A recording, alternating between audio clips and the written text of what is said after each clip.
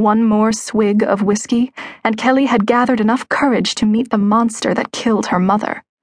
Once upon a time, her private obsessions had involved the latest fashions and celebrity gossip. But since the funeral, terrible memories had robbed her of sleep and, increasingly, of her sanity.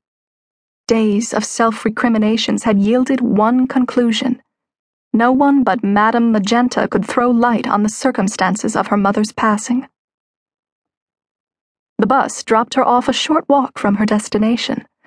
Only the brave ventured out on a blustery night such as this, but Kelly was driven by a mission, and neither wind nor rain would change her mind. 10 minutes later, her steps slowed. Using her hand as a shield, she studied Madame Magenta's New Age oasis. An orange glow fell through the gaps in the curtains and illuminated the door sign that read, "Open." Had her subconscious hoped no one would be in? Her jittery pulse certainly gave every indication. Voted most likely to become a kindergarten teacher in college, Kelly had never been keen on conflict. Even when her fiancé cheated on her with her best friend, when he single-handedly ripped out her heart and stomped on it, she'd bowed out without causing a scene.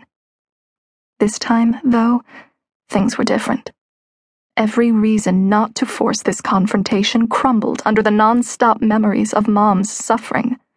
This face-to-face was going to happen, or she'd be stuck in this nightmare forever. With her handbag strap hitched up high on her shoulder, she crossed the road.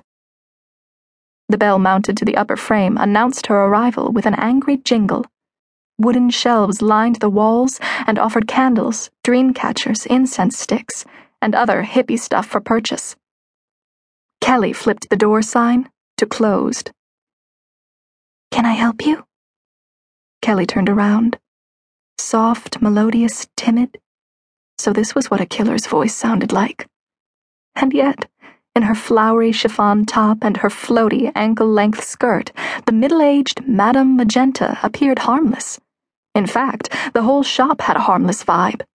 The most dangerous thing in this room were the candles dotted around the tables and cabinets. At least 7 of them cast moving shadows onto the furniture. Pushing past her sudden onset of wobbly knees, Kelly strode to a table, on which a bottle of rum and a glass stood. "I'm Kelly McGuire. You knew my mother."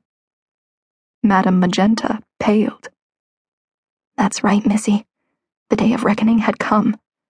Or it will as soon as I locate my spine." The so-called spiritual medium parted her hands.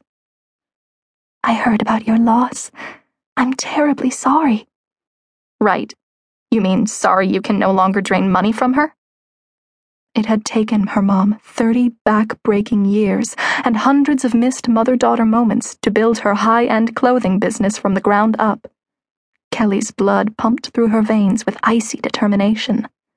If the courts hadn't transferred sole signatory rights to her, everything they'd achieved together would now be in the hands of this money-sucker. "I liked your mother." Madame Magenta's jaw slackened, and she fumbled with a strand of her red-orange hair. Kind words from such a cruel creature would not reduce Kelly to tears. She was done crying. "My mother was a good woman.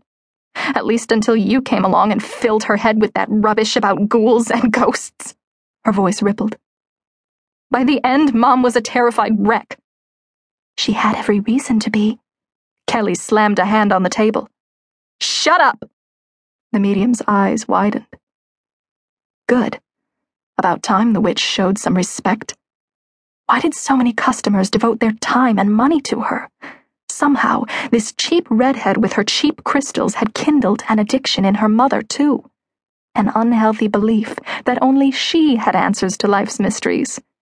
Since they met, her mother had spurned medical specialists and their expensive pills, because in her deluded mind, this store's owner held the one true salvation to her crippling disease.